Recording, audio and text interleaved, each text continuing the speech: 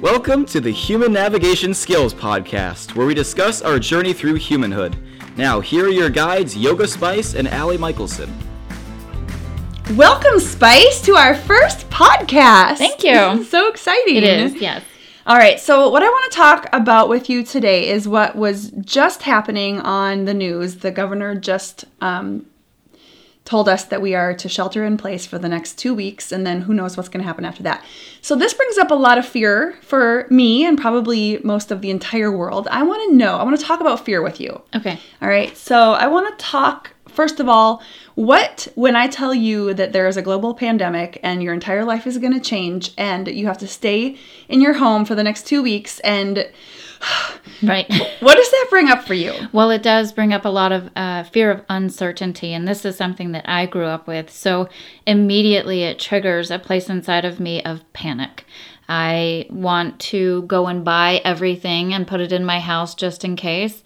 I want to ignore all of the signs and all of the procedures and go out and hug everyone that I see. But I think emotionally what brings up for me is... not only just fear, but some tangents of that are scarcity, rage. I'm angry that this is happening. But I'm also feeling on the converse side a little bit of hope because I see that we're trying to follow exactly what's happening. We're trying to follow the rules that are being put in place. That brings up a different fear for me that some people won't follow the rules. They'll be the rebels and that will just get worse. So, yeah. Well, I love that you are able to see the positive side in this and I was thinking about that this morning as well, that I think I've seen more examples of community and people helping each other out, people supporting each other, more examples of people posting things online, things filled with hope and optimism and love. And I think that this is a real time of compassion, too. It is. And we don't ever want to downplay any type of fear. We want to allow those emotions to come through. We want to give them their playing time. And then we really want to grasp onto the fact that we can and we will move forward. We're made to adapt. We're made to survive. So I think that it is really important to give space for every emotion that wants to come up and then process it and then move forward. Okay, but how do we do that? How do we give space to an emotion? What does that mean? Tell me in like if I'm a kindergartner, which let's be honest, emotionally, at times I'm very kindergarten-like. How do I allow a feeling? What does that even mean? Like, okay, I'm going to give you a perfect example. Oh my God, I have to go to the grocery store and get all the food because my kids need food to eat, right? Yeah, absolutely. If I were with you in that time, or if I were you in that time, I would give myself 5 minutes to have a full-blown panic attack. I would allow it to happen. Just 5 minutes. Or however. I like 5 minutes. 5 minutes and is more good. than 5 minutes and I could get myself into a whole lot of trouble. A spiral. Absolutely. So, I mean, if you need to give yourself a time frame, do it. If not, then, do what's right for you. But give yourself that space to say, I'm about to have a panic attack. I'm going to feel lightheaded. I'm going to scream. I'm probably going to throw some pillows. I should put my phone away is what you're saying. You could. I mean, you would want to giving yourself space might mean not putting that onto another person as well. Owning it yourself. Not trying to control a situation outside of yourself. So feeling mad, feeling angry, feeling scared, feeling... and just everything come in, but then also know that feeling is fleeting. Understanding. Oh my God, but that's fantastic. Yeah, understanding that this is going to pass, but not rush the passing because of they do it. pass. They do. All of them. Feelings are not facts. And I have a feeling it has something to do with, I don't know about you, but I have about 1 billion thoughts every second. Mm-hmm. Do you? All at once? Yeah. Like that. It's like a machine gun.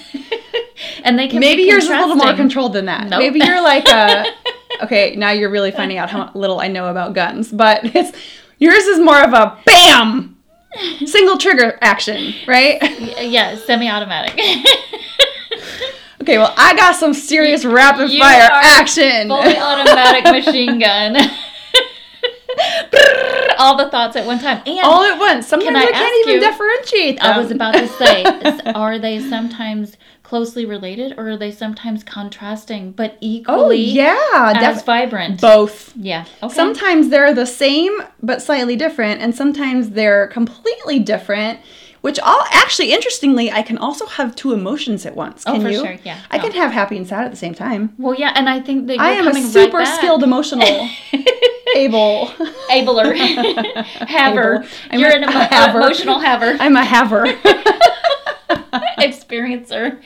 But I think this is wonderful because you are giving yourself space to have them without necessarily pushing them away. Here's where the differentiation comes. You can put a time limit on it if possible, and say, I'm not going to go down the rabbit hole. I'm not going to go down the spiral and think doomsday kind of things or just complete collapse of the... But actually, I do kind of like going there occasionally. If you can, but in a situation where there's creates panic. And there's a time limit. I get that. And then you say, okay, I had that emotion. Is there any residual? What did I learn from it? Mm-hmm. Did I die from it? You damn well better did learn something. And did you die? Probably not. And did you die? Probably not. Not yet. And then... And is death the worst thing? No. In some cases, no. And then you take the time to move forward from it. You say, what did I learn? Well, number 1, I didn't die. Number 2, I'm stronger. Number 3, I recognize that whatever I was thinking about didn't happen. So what's my new thought?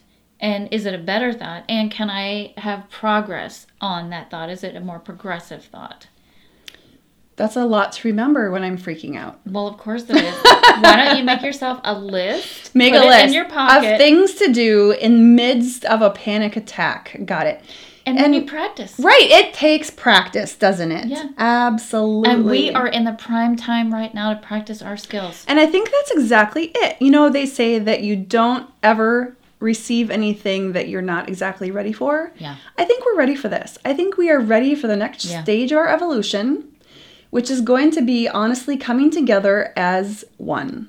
We always have been. We may have forgotten it. But all the external stuff is being taken away. We can't do this or we can't do that. We can't gather at the bar. We can't go get coffee. Instead, we have to internalize and figure out how to connect internally rather than all this external, like, chaotic bullshit. Mm-hmm. Yeah. Yeah. I mean, and it really is all about, it's managing myself so that I can help my fellow self, meaning neighbor. Yes. You want to go do the whole we can woo-woo go thing? woo-woo. We could. Yeah. Super deep. I mean, this is a time to help ourselves through helping each other. And we've been given this beautiful opportunity. I can't wait to see what we do. Yeah. Well, you're already seeing I'm already seeing it. I'm seeing so much evidence. It gives me goosebumps almost to see all, we have a friend who works in an ICU. I'm not going to put names on the podcast here, but you know who you are. And we love her and we are so proud of her. And I would do anything to support her right now because it could be my child in the ICU tomorrow. It is one of my friend's husband in her ICU right now. So the more support that I give this person and other people, no matter what job they have, the better we all are. And it starts with me. It starts with me having my panic attack and getting it over with. It starts with me growing from that space, being so confident and calm inside of myself that I can spread that calmness to others. Period. And when we talk about others, all I'm doing is spreading it to myself in a different body. I love that.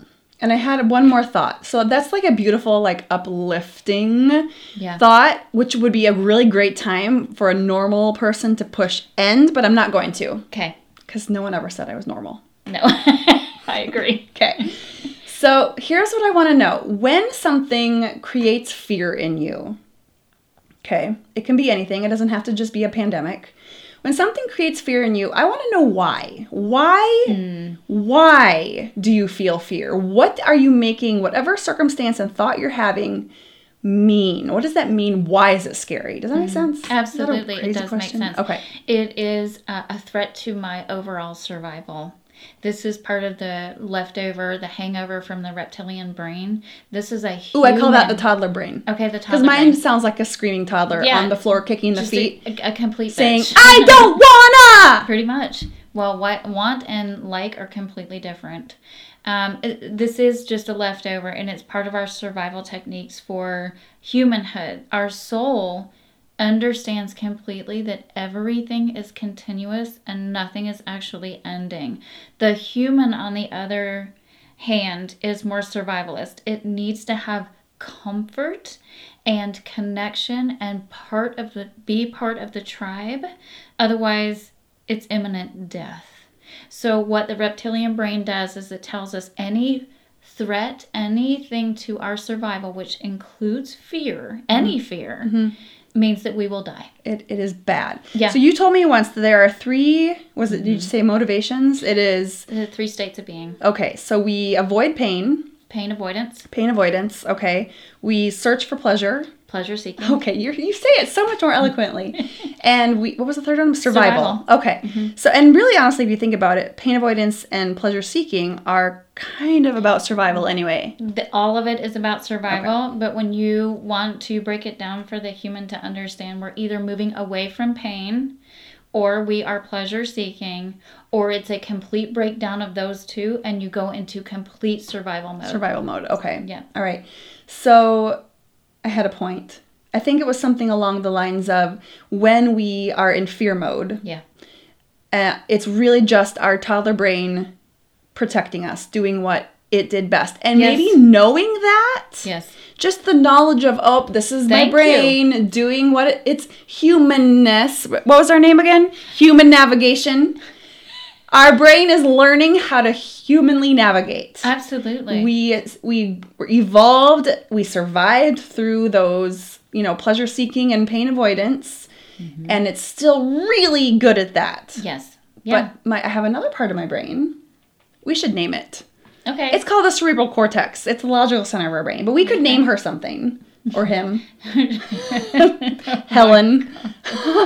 Sorry. So Doesn't Helen sound so logical? She is very authoritative. She's like a librarian. Helen sounds like a librarian. I think so too. So from now on, instead of saying your cerebral cortex, which is a mouthful and I'm going to stutter on it a lot, I'm going to call her Helen. Helen wants us to remember that indeed, even though it sounds like the world is ending, I have a house. Yeah. And I have food in my house. Yeah. And I have, at this moment, 4 healthy children. And a husband. A job! And a best friend. I have a job. I have maybe some money. Yeah. I'm not sure what it's going to look like tomorrow. At this very moment, we are safe. We're actually feeling pleasure. We're together. And we're not avoiding any pain at the moment. We're comfortable. Well, I'm kind of hungry. Okay. But that would be, that's survival. That's part of survival. And fear is I'm not going to eat. Right. Yeah. This is legit. Yeah. Okay. So those 3 states of being basically keep us alive. Okay, so I want you to bring it all home for me. All right. So let's say I'm your average scared person. Yeah. Just like all of us. Yeah. I want you to tell me what I can use. I have an even better idea. I'm putting you on the spot big time right here. Can't wait. I want you to give me a 2-minute meditation to allow my fear, begin to process it, and come to some calm. Okay. In ending this podcast today. Okay, so for anyone who might be listening, sit up nice and tall. Take a really, really deep breath in and out. And we're going to do a quick body scan. When I name a body part, you let me know if it feels tense or if it feels soft. So if you think about the crown of your head, that's the top of your head where it points up to the sky. Does that feel tense or is it soft? And then what about your cheeks? And very importantly, what about your tongue and your jaw? If those are clenched, go ahead and soften those. Do you feel any sensations in the top of your neck and your shoulders? Are you taking your shoulders up a little too high? If so, let them down. Do you feel any sensations around the center of your chest or the top of your back? If so, this is a very big center for fear, but also for love. And we soften there. We can feel a little bit more comfortable in love. And then what about the belly? Are you feeling any tightness there? Maybe some acid reflux, maybe a little upset tummy. If so, take a deep breath and bring it down into your belly. And then bring it out. And then what about your hips? Do you feel like you're squeezing your rear end together? If so, just relax. Let your legs be heavy. Especially soften through your fingers and your toes. And then define where in your body where you're still feeling tight. If you're feeling tight in your chest still, that's okay. Take a breath in and let it out. You are afraid to let go of whatever love you have right now. Your pleasure seeking seems to be a little bit low. Find someone that you can send a message to who you haven't talked to in a while and send them some gratitude for being part of your life now or in the past. If you're still feeling some upset belly, take a breath in and let it out. And write yourself a thank you letter for getting through all of the survival that you've gotten through to today. All of the techniques that you have employed to get your human to where you are now. You're well equipped. You will survive. If you're still feeling a little bit of stress in your low belly, your low back, or your hips, take a breath in and take a breath out. Stand up and stretch. Sit back down and write a letter to all of the teachers that you've had before now. You don't have to send it. Maybe just write their names down. All of the people who have influenced you to live a better, richer, more full life. People who have challenged you, people who have loved you, and people who have supported you. That is moving from fear into love. As you start to come out of the meditation, again, take a deep breath in and a deep breath out.